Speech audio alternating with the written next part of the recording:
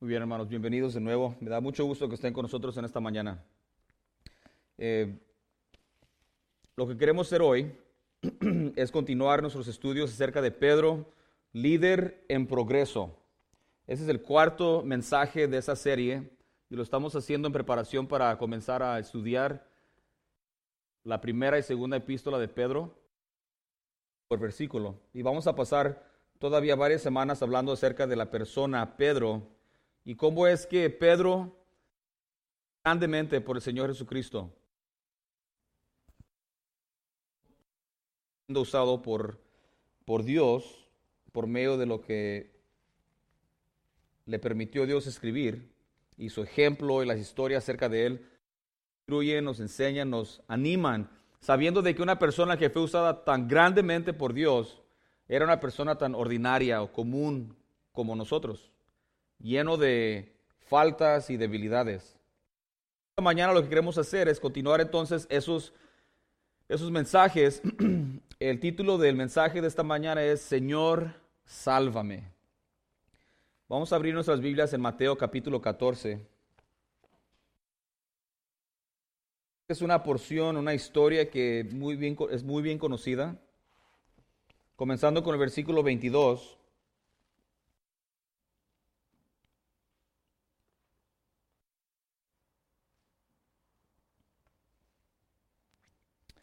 Una historia muy interesante, hermanos. Podríamos ponerle varios títulos, si tiene una Biblia de estudio, si en su Biblia tiene títulos en cada porción. La mía dice Jesús camina sobre el agua. Jesús camina sobre el agua. Pero hay tanto que sucede en esta historia. Ah, la mayor es de que el Señor Jesucristo muestra su poder sobrenatural de poder caminar sobre el agua. Pero saben que el Señor Jesucristo no es el único que caminó sobre el agua. Toda la historia humana, se imagina, hermanos, ahorita hay como 7 billones de personas vivas en este mundo. 7 billones. Eso es 7,000,000,000 de personas vivas. De todas las que han vivido antes, que ya murieron. Todas esas personas, a menos que nosotros sepamos, solamente 2 caminaron sobre el agua. Y una de ellas era Dios. Y la única otra persona fue ¿quién? Pedro. Muy interesante. Esta misma historia la relata Marcos, San Marcos, y también la relata San Juan. Menciona. Interesante que tanto Juan y Marcos no mencionan que Pedro caminó en el agua. Mencionan todo lo demás y agregan ciertos detalles, pero ellos dos no agregan o no mencionan el hecho de que Pedro caminó en el agua. Mateo sí. Estudiando acerca de Pedro, vamos a leer el relato de cuando nuestro Señor Jesucristo caminó sobre el agua, pero también conforme lo que podemos entender y aprender acerca de Pedro. El punto principal es esto, antes de hacer la lectura. El punto principal es que Dios es glorificado cuando sus hijos se rinden y vuelven a Él en fe para encontrar ayuda. Dios es glorificado, hermanos, cuando nosotros llegamos al punto donde nos cansamos de pelear y nos rendimos. Y no solamente nos rendimos, sino que volteamos a Él en fe buscando ayuda. Bien importante. Glorificado cuando eso sucede. Y no quiero decir mucho más porque vamos a entrar al mensaje. Vamos a hacer la lectura entonces. Y me disculpo, no tenemos la pantalla funcionando. Problemas técnicos. No se crean, no hice el. Vamos a ver esta porción. Dice así. Vamos a leerlo todo y lo vamos a regresar. Vamos a usar su bosquejo para hacer algunos, para mirar ciertas cosas en esta porción. Mateo capítulo 14, versículos 22 y 33. Dice, enseguida Jesús hizo a sus discípulos entrar en la barca e ir delante de él a ribera, que él despedía a la multitud. Déjenme decirles, poquito de contexto es de que lo que sucedió poquito antes es que el Señor Jesucristo le dio de comer a 5,000 hombres y dice que sin contar las mujeres y los niños. El Señor Jesucristo hizo un milagro usando panes y un par de peces que un niño tenía ahí. Les dio de comer a esta cantidad de personas. Y también en los otros evangelios relata que la gente quería hacer a nuestro Señor Jesucristo rey por fuerza, y eso no era el plan del Señor Jesucristo. Entonces, eso es lo que sucede inmediatamente después de eso. Versículo 23. Despedida la multitud, subió al monte a orar aparte, y cuando llegó la noche estaba ahí solo. Y la barca se estaba en medio del mar, azotada por las olas, porque el viento era contrario. Cuarta vigilia de la noche, Jesús vino a ellos andando sobre el mar. Y los discípulos, viendo andar sobre el mar, se turbaron, diciendo: un fantasma, y dieron voces de miedo. Ahora, no nos queremos burlar de los discípulos porque después nos van a regañar cuando lleguemos al cielo, y además nosotros hubiéramos hecho lo mismo, pero se me hace tan curioso, por no decir chistoso, que no solamente gritaron un fantasma, pero dieron voces de miedo. ¿Sí sabe qué significa eso? Esos eran hombres pescadores, acostumbrados a estar en el mar, y andaban dando voces de miedo. La última vez que te asustaron, ¿qué hiciste? Usaste tu voz de la ópera para gritar. Bueno, esos hombres dieron voces no una voz, voces de miedo. Pero enseguida Jesús les habló diciendo: tened ánimo, yo soy, no temáis. Entonces le respondió, ¿quién? Pedro. Y dijo: Señor, si eres tú, manda que yo vaya a ti sobre las aguas. Y él dijo: ven. Y descendió Pedro de la barca, andaba sobre las aguas para ir a Jesús. Pero al ver fuerte el viento, tuvo miedo, y comenzando a hundirse, dio voces diciendo: Señor, sálvame.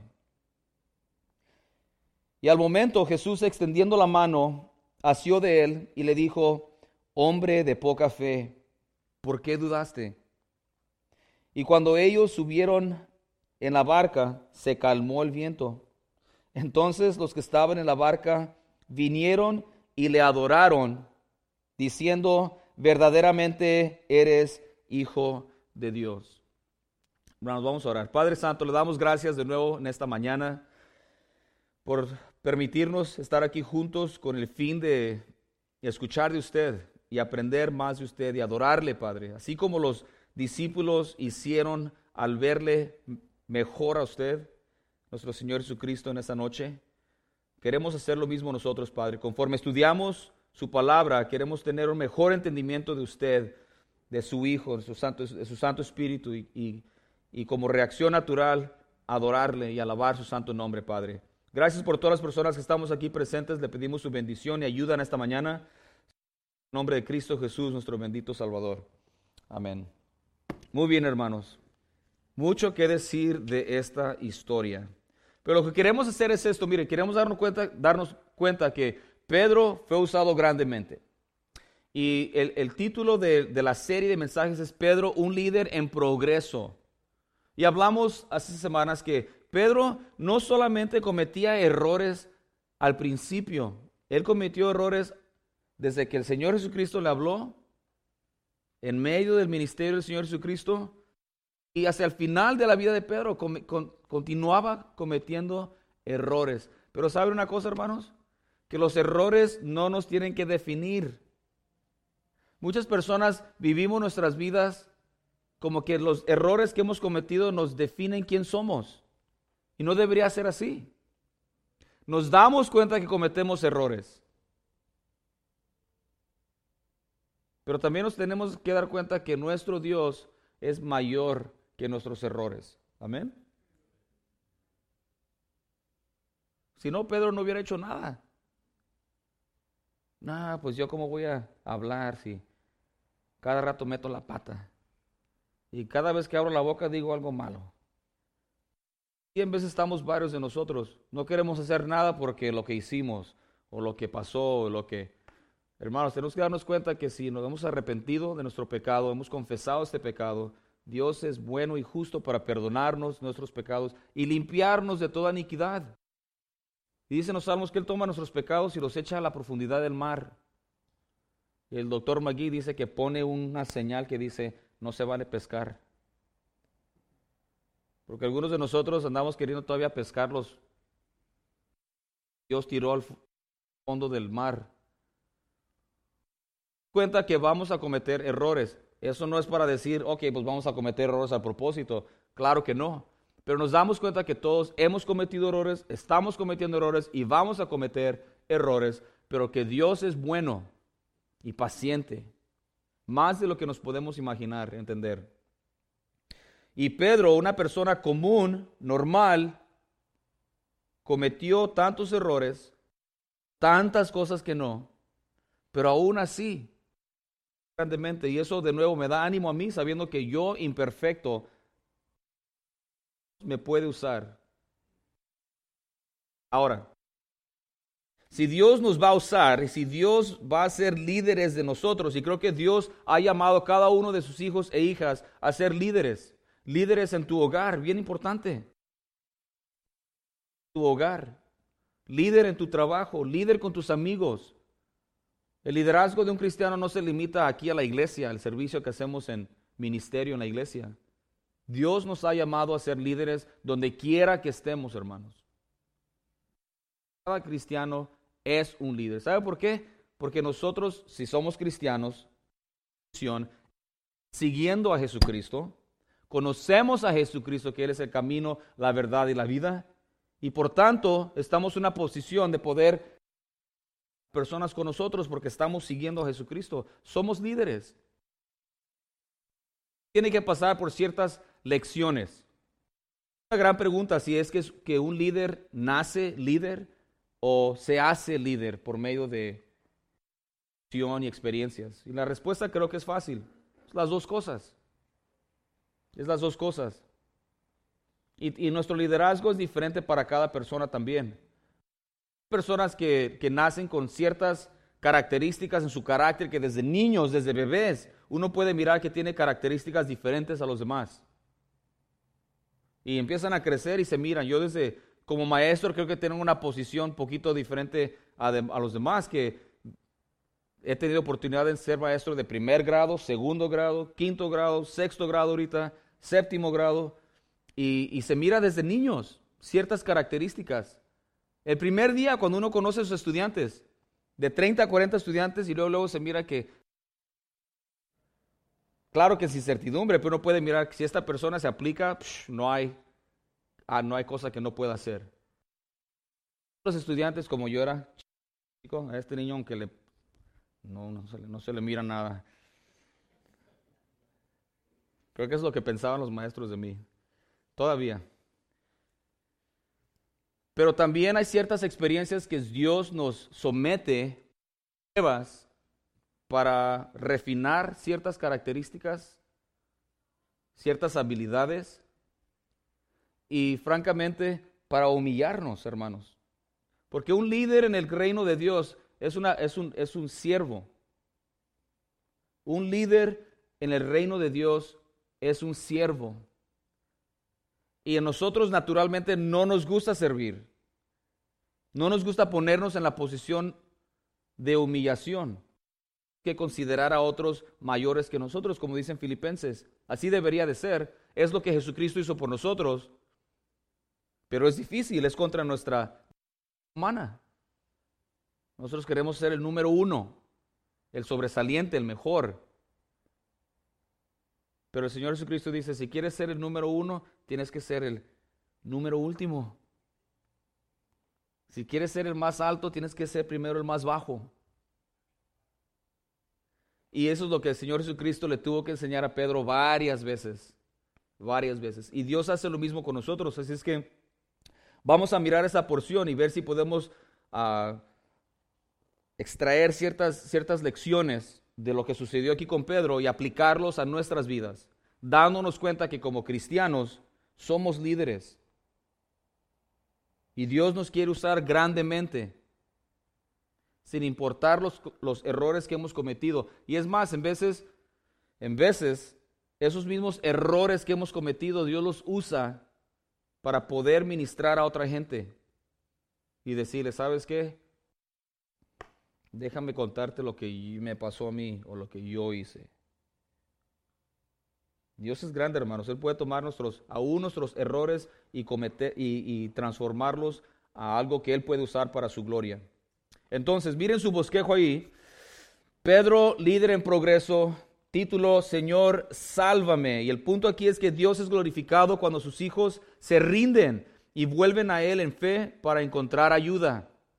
Tenemos que tener mucho cuidado de que como líderes, algo que pasa, creo que naturalmente, es que empezamos a dirigir o ser líderes en alguna área y nos empezamos a creer.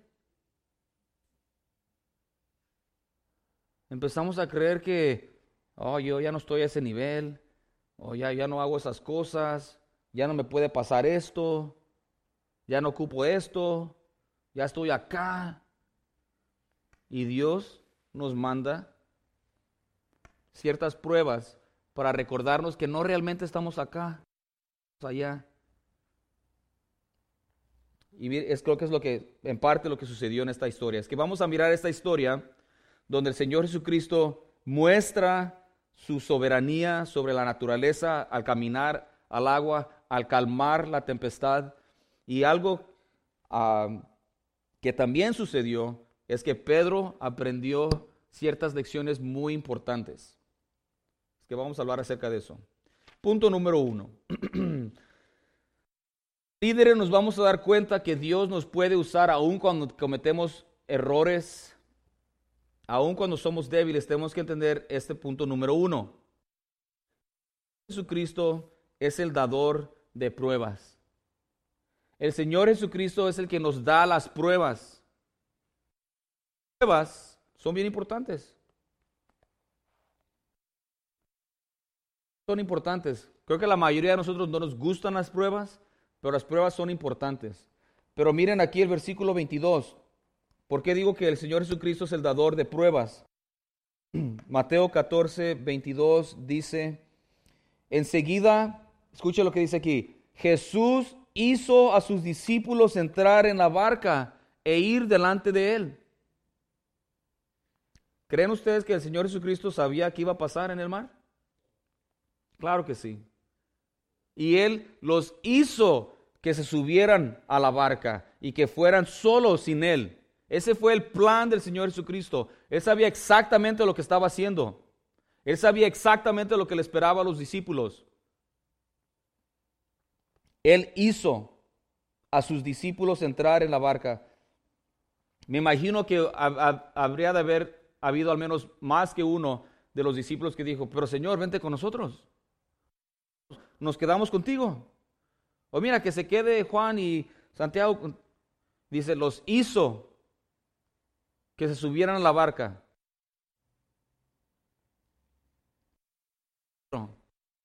Tengo una prueba para ustedes, así es que, órale, métanse aquí. Y los discípulos no se la esperaban, por supuesto, las pruebas raramente las esperamos, nos llegan como de sorpresa. En veces no nos damos que eran pruebas hasta que ya se terminó. Oye, creo que esa fue prueba. ¿Tú crees? Yeah.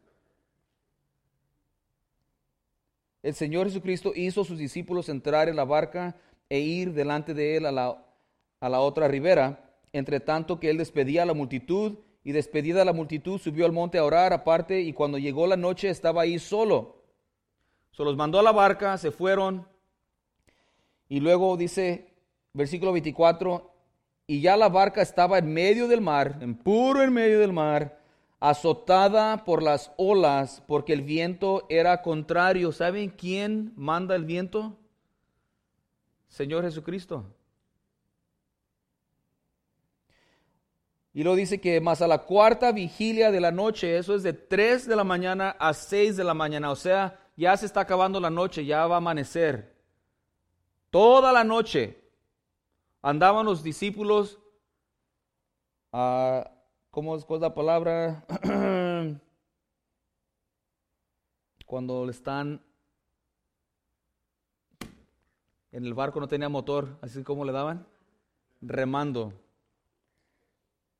No estaban quemando llantas, estaban remando toda la noche. Varios de ellos eran pescadores, sabían lo que estaban haciendo.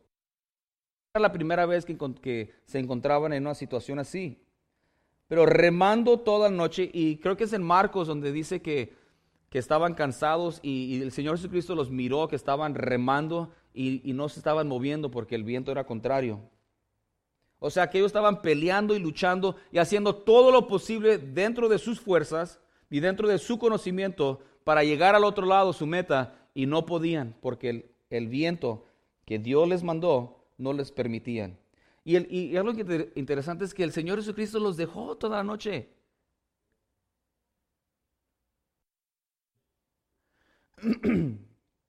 Ahorita vamos a hablar de eso. Bueno, versículo 25, mas a la cuarta vigilia de la noche, de 3 a 6 a.m., Jesús vino a ellos andando sobre el mar. Y en Marcos dice algo, se me hace bien chistoso, dice que el Señor Jesucristo los hubiera pasado caminando, pero decidió parar con ellos.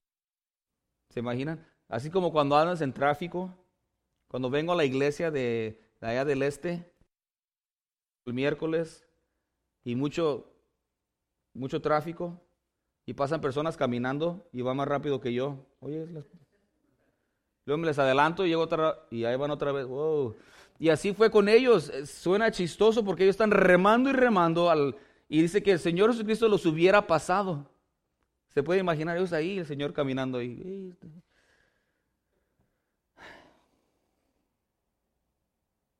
Déjeme decir un par de cosas aquí acerca de pruebas que el Señor manda. El Señor Jesucristo nos manda pruebas, tenemos que darnos cuenta, uno, que Él es el que las manda.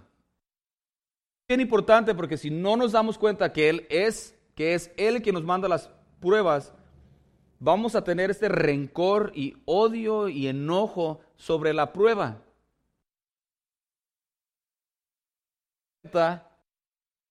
El Señor Jesucristo es el que nos está probando.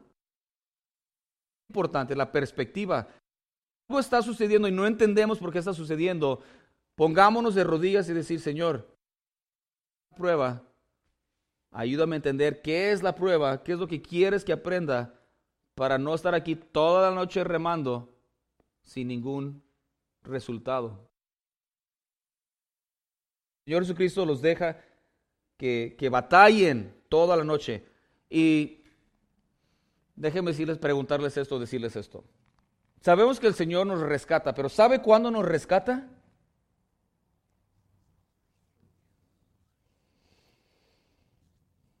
Esa sí sé la respuesta. A veces les pregunto preguntas que no sé la respuesta. Esta respuesta sí la conozco.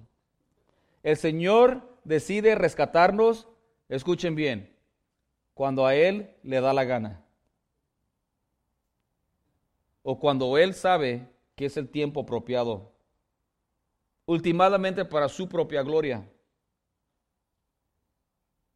Yo sé que quisiéramos decir, bueno, nos rescata al mero último segundo. En veces sí, en veces antes, en veces en medio. Y no sabemos la cosa de las pruebas, es la cosa de Dios, que no entendemos mucho de su plan. Y sin saber cuál prueba andas pasando tú, o algunos de nosotros estamos pasando múltiples de pruebas. Y yo no sé cuándo el Señor va a decidir rescatarte. Pero sí podemos entender ciertas cosas aquí. El punto es, el Señor los mete a la barca, les manda este viento, toda la noche pasan remando. Y creo que eso ilustra a veces nuestros esfuerzos de tratar de arreglar nuestras situaciones sin considerar la prueba que Dios nos tiene. Y nos esforzamos y malgastamos nuestras energías, nuestros recursos, nuestro tiempo, nuestras emociones, tratando de arreglar la situación nosotros, cuando la respuesta es mucho más fácil. Pero miren, esto, el Señor Jesucristo los deja que batallen. Y en veces el Señor Jesucristo nos deja que batallemos nosotros también. Con fin de darnos cuenta de que por más de que trates, no puedes. Y hermanos, ese es un buen lugar en donde estar. Cuando nos damos cuenta que por más que tratemos, no podemos. Y es bien difícil llegar a ese punto de dejar que nuestro orgullo, hacerlo a un lado y decir, no puedo, te necesito. Porque la mayoría de nosotros, aunque batallemos, y eso es bien curioso, porque como pastor, bueno, yo puedo mirar mis propias faltas y decirlo por experiencia, pero prefiero hablar de las experiencias de ustedes. En veces hablo con personas, seguido hablo con personas y están batallando.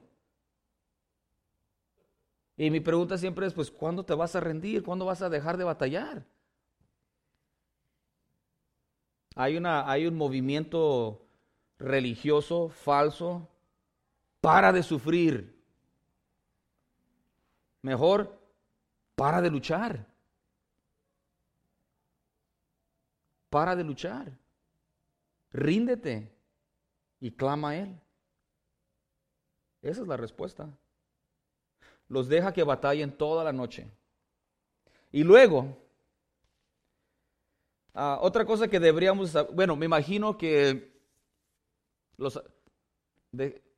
cuando estaba estudiando esto, mi imaginación estaba por todas partes. Decía el doctor McGee, la imaginación santificada, espero no decir nada mal, pero estoy seguro que los discípulos habrían dicho, bueno, ¿y era lo que nos mandó el Señor? Ni queríamos meternos al barco, y Él insistió. Y aquí andamos. ¿Y Él dónde está? Pudieron preguntar tantas cosas mientras estaban ahí remando, todos cansados, pensando que a lo mejor se van a hundir. ¿Y el Señor? ¿Dónde está el Maestro?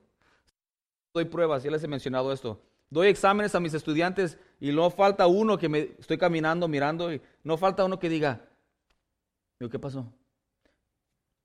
¿Y así le tengo que hacer? A ver, no sé. ¿Te puedo ayudar? Es una prueba. Imagino que mis estudiantes van a decir, ay, qué gacho, qué malo este maestro, no me ayuda. Y yo les digo, pues deberías haber puesto atención cuando lo expliqué en el pizarrón ayer. Pero ahorita no te puedo ayudar. Ahorita mi trabajo como maestro es mantener espacio y no ayudarte, no intervenir en tu prueba. Esa es tu prueba. Y Dios hace lo mismo, hermanos. Durante la prueba, en veces sentimos que Dios está ausente. Dios no está ausente. El Señor Jesucristo miró la prueba que tenían, el problema que tenían sus discípulos y se esperó. Se esperó.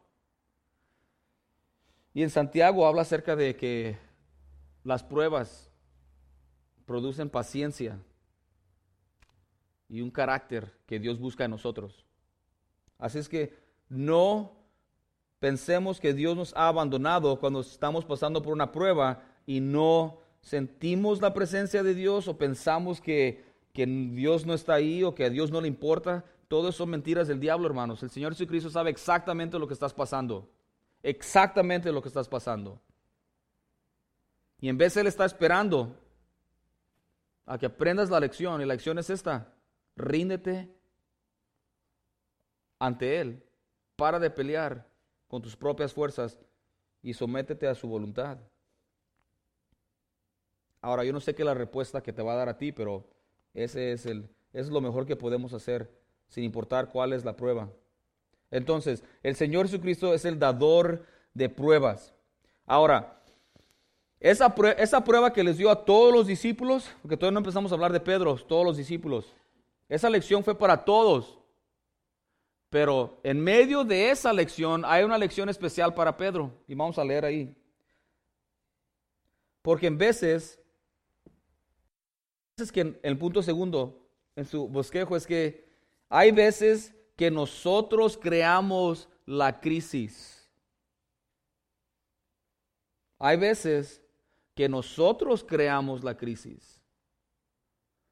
Ahora, los discípulos no crearon esa crisis, simplemente obedecieron lo que el Señor Jesucristo les mandó. Y nos tenemos que dar cuenta que el Señor Jesucristo en veces nos manda pruebas que no necesariamente nosotros comenzamos o causamos. Pero hay veces, y tú te das cuenta en tu vida, como me doy cuenta yo en mi vida, que en veces las crisis que pasamos, las emergencias que tenemos, las causamos nosotros mismos. Y eso es lo que pasó con Pedro. Imagínate. Dice 24, y la barca estaba en medio del mar, azotada por las olas, porque el viento era contrario, mas a la cuarta vigilia de la noche Jesús vino a ellos andando sobre el mar. Y los discípulos, viendo andar sobre el mar, siendo un fantasma, y dieron voces de miedo. Pero enseguida Jesús les habló diciendo, tened ánimo, soy yo, no temas. Todo está bien. Ya llegué. Tan, tan, tan. Ahí se pudo haber terminado la historia. El Señor Jesucristo llega, se sube al barco, pum, llegan a su destino. Aquí no pasó nada. Pero no. Y si lees Juan y Marcos, así más o menos se termina la cosa, pero aquí Mateo nos da una perspectiva diferente acerca de Pedro. Porque aquí Pedro causa su crisis.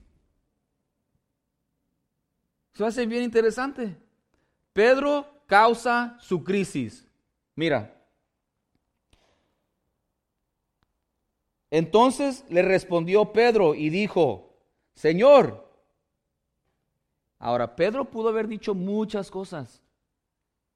Pedro pudo haber dicho, Señor, qué bueno que llegaste porque ya nos andaba. Vente. Pudo haber dicho, Señor, calma este viento, por favor, que nos andamos hundiendo. Pudo haber dicho tantas cosas, Pedro, para aliviar la situación. Pero no Pedro. Y hermanos, así somos nosotros, exactamente. Mira lo que Pedro dice, Señor, si eres tú, que yo vaya a ti sobre las aguas. What? Piensen lo que pidió Pedro. Están por hundirse, hermanos. El mejor lugar que puedes estar es dentro de la barca. ¿Qué negocios tienes pidiéndole al Señor que te mande para que salgas del barco y andar en el agua? Y mi pregunta para nosotros es esta. ¿Cuántas veces hemos hecho lo mismo nosotros? Nos damos cuenta de la presencia del Señor y en vez de decirle, Señor, ok, aquí hay que pararle, ayúdame. No, Señor, ya que estás aquí, órale, vamos a echarle más. Ahora, lo podemos criticar a Pedro o podemos decir, wow, ese Pedro tenía valor. Mira, ¿a quién más se le ocurrió eso? O piensa, tratemos de imaginarnos que somos uno de los discípulos y miramos al Señor, andamos todavía gritando como si estamos espantados. Y luego el Señor dice, calmados, soy yo. ¿A poco a ti se te hubiera ocurrido decir, Señor, si eres tú, manda que yo me baje del barco y camine el agua contigo? Señor, ¿dónde has estado? Ya nos tenemos tanto miedo, por favor, ayúdanos. Esa es una característica que Pedro tenía, era impulsivo, Pedro pensaba diferente. Que todos pensamos diferentes en ciertas áreas. Dios te ha puesto a ti cierto carácter, ciertas ideas, sueños, te ha dado habilidades por la cual Dios te instruye a hacer ciertas cosas para su reino que otra gente diría, ¿para qué andas adquiriendo eso? Imagínate qué dijeron los otros discípulos cuando Pedro dice, si eres tú, manda que yo me baje de la barca y ande contigo. ¿Qué cree que dijo Juan? O los demás discípulos, yo creo que se miraron y dijeron, ay, otra vez ahí anda. What's your problem, Pedro? O sea, Pedro, ¿qué andas pidiendo, Pedro? ¿Para qué? O sea, ¿qué razón tenía Pedro para hacer eso? Si le damos el beneficio de la duda, quería estar con Jesucristo, ok, está bien. Y sabemos que sí, en veces, si queremos andar cerca del Señor Jesucristo, no va a ser dentro del barco, va a ser afuera en las olas. Y en parte nos deberíamos de animar y saber que si Dios ha puesto algo en tu corazón para hacer para Él, anímate, anímate, hazlo. Otra gente va a decir, no, estás loco, ¿cómo se te ocurre? ¿Para qué? No hay necesidad de eso, Pedro, por favor, cálmate. Entonces, el Señor Jesucristo tenía una lección para todos, pero también tenía una lección muy importante para Pedro individualmente. Y sabemos que Pedro era el líder de los discípulos, y hay una razón. Pedro tenía cierto carácter que lo impulsaba a hacer ciertas cosas, a querer ciertas cosas, a decir ciertas cosas. Era una de ellas. Nadie más yo creo que ni se les ocurrió. Nos hagamos todos y dejan el barco. Nada más a Pedro se le ocurrió eso. Hermano, si Dios te ha dado algo para ti, no queremos ser mucho de ese punto, pero creo que así es nuestra relación con Dios. Somos una familia espiritual, pero aún yo hablando ahorita, yo sé que Dios te está hablando muy individualmente a cada persona. Y yo no sé qué es lo que te está diciendo, pero aquí a Pedro, el Señor le dice a todos, cálmense todos, aquí estoy, ya llegué, y nomás Pedro, si eres tú, manda que vaya yo. Y eso muestra mucha fe también de Pedro. Él sabía que si el Señor Jesucristo lo decía, mirar en agua, no lo dudó. No fue hasta que miró las olas y el viento y empezó a dudar. Pero el punto es ese, de que hay veces que nosotros creamos la crisis. Y yo diría, si vas a crear una crisis, que sea por una buena razón. No, Dios no quiere que estemos nomás calmados y a gustos, tampoco. En veces es necesario crear una crisis para poder aprender lo que Pedro aprendió aquí, que es el punto número 3. El Señor Jesucristo es el único Salvador, hermanos. El Señor Jesucristo es el único Salvador. Todos tenemos que darnos cuenta de eso. Definitivamente, para entrar a una relación con Dios, para ser nacidos de nuevo, tenemos que entender y aceptar que Jesucristo es el único Salvador. En San Juan 14:6 dice, yo soy el camino, la verdad y la vida. Nadie viene al Padre sino por mí. Exclusivamente el Señor Jesucristo es el único Salvador. Pero en veces tenemos que reaprender estas lecciones aún como cristianos. Porque suceden cosas y nos encontramos en pruebas, dificultades con familia, económicos, sociales, emocionales, psicológicos, espirituales, problemas, y tenemos dos opciones. Se nos olvida que Jesucristo es el único Salvador. Empezamos a remar toda la noche. Y miren aquí, el tercer punto, el Señor Jesucristo es el único Salvador. Entonces, todos son sometidos a esta prueba. Pedro, Dios tiene una prueba especial para él. Pedro aparentemente crea su propia emergencia o crisis al pedirle al Señor Jesucristo que le mande que él baje de la barca y camine en el agua, pero creo que era necesario. Era necesario para Pedro entender algo muy importante, y es esto.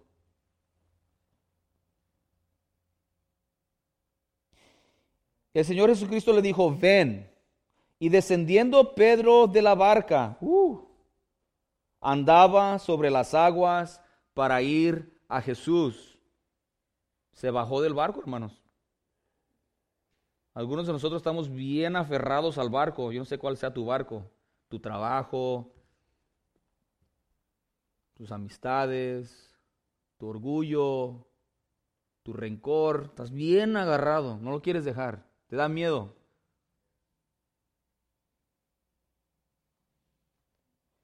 Se bajó de la barca y anduvo.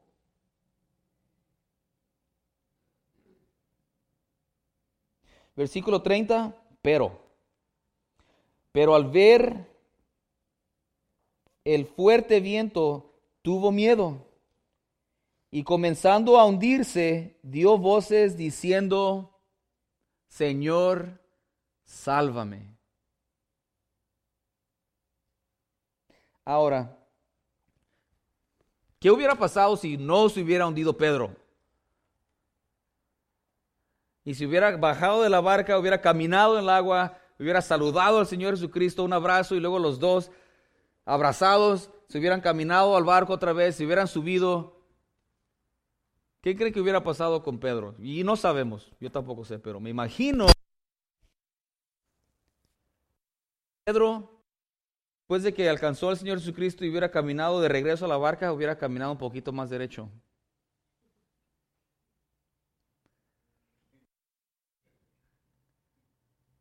Oye, ustedes losers, ¿sí miraron lo que hice ahorita? A los otros 11. Oye, ¿sí? ¿Alguien lo grabó en su teléfono? Sí miraste que caminé en el agua, ¿verdad? Sí miraron. ¿Sí saben que el Señor Jesucristo y yo somos los únicos que hemos caminado en el agua? Yo no sé si eso hubiera sido, pero me imagino que sí, porque Pedro es normal como nosotros. Yo y Jesús, solamente dos. Y nunca se le hubiera olvidado a Pedro cuando Pablo lo regaña. Eres un hipócrita. Sí, pero ¿te acuerdas que caminé con Jesús? ¿Quién sabe qué le hubiera hecho eso Pedro a su orgullo? Pero el hecho de que ni siquiera lo menciona Marcos ni Juan, ¿cómo cree que se sintió Pedro cuando se andaba hundiendo? Y cuando el Señor lo tiene que sacar del agua. Y entra al barco todo remojado. Y los discípulos, ¿eso te pasa? ¿Quién se le ocurre? Yo, avergonzado, con pena, a lo mejor cuando decían, oye, ¿te acuerdas cuando caminé? No vamos a hablar de eso. Eso no importa. El punto es ese que Pedro se tuvo que ser humillado. Al punto de llegar a un punto de decir, no puedo, esas olas me van a hundir, me voy a ahogar, Señor, sálvame. Y hermanos, yo estoy diciendo que el mejor lugar donde podemos estar es en una posición donde estamos listos a rendirnos y decir, Señor, sálvame. Sálvame a mí. Porque todos necesitamos salvación. No estoy hablando nada más, obviamente, de la salvación de nuestras almas, salvación de eterna condenación por lo que Cristo hizo por nosotros, pero también, aún como cristianos maduros, necesitamos que Dios nos salve de nosotros mismos, de nuestras torpezas, debilidades, ideas, pensamientos, acciones. Es el mejor lugar que podemos estar.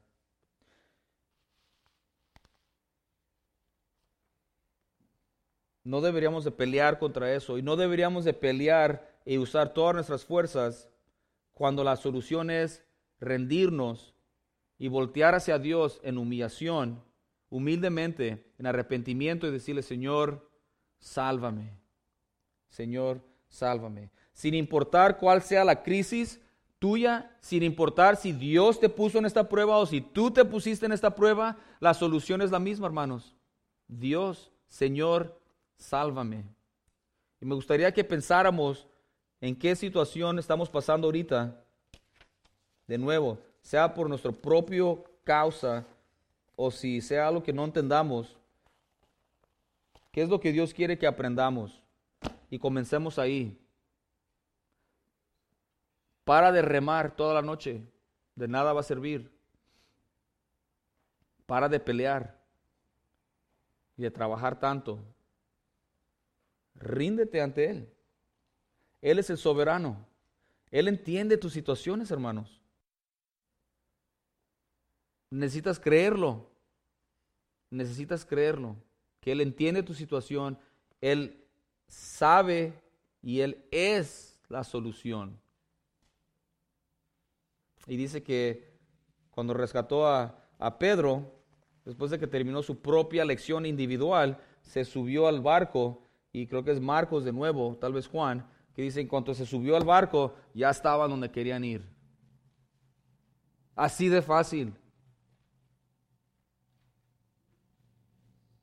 Optemos por no remar toda la noche, optemos por rendirnos ante Él y pedirle ayuda en nuestras situaciones. Y un buen líder, hermanos, se da cuenta que aún necesitamos y siempre vamos a necesitar a nuestro Señor Jesucristo que nos salve.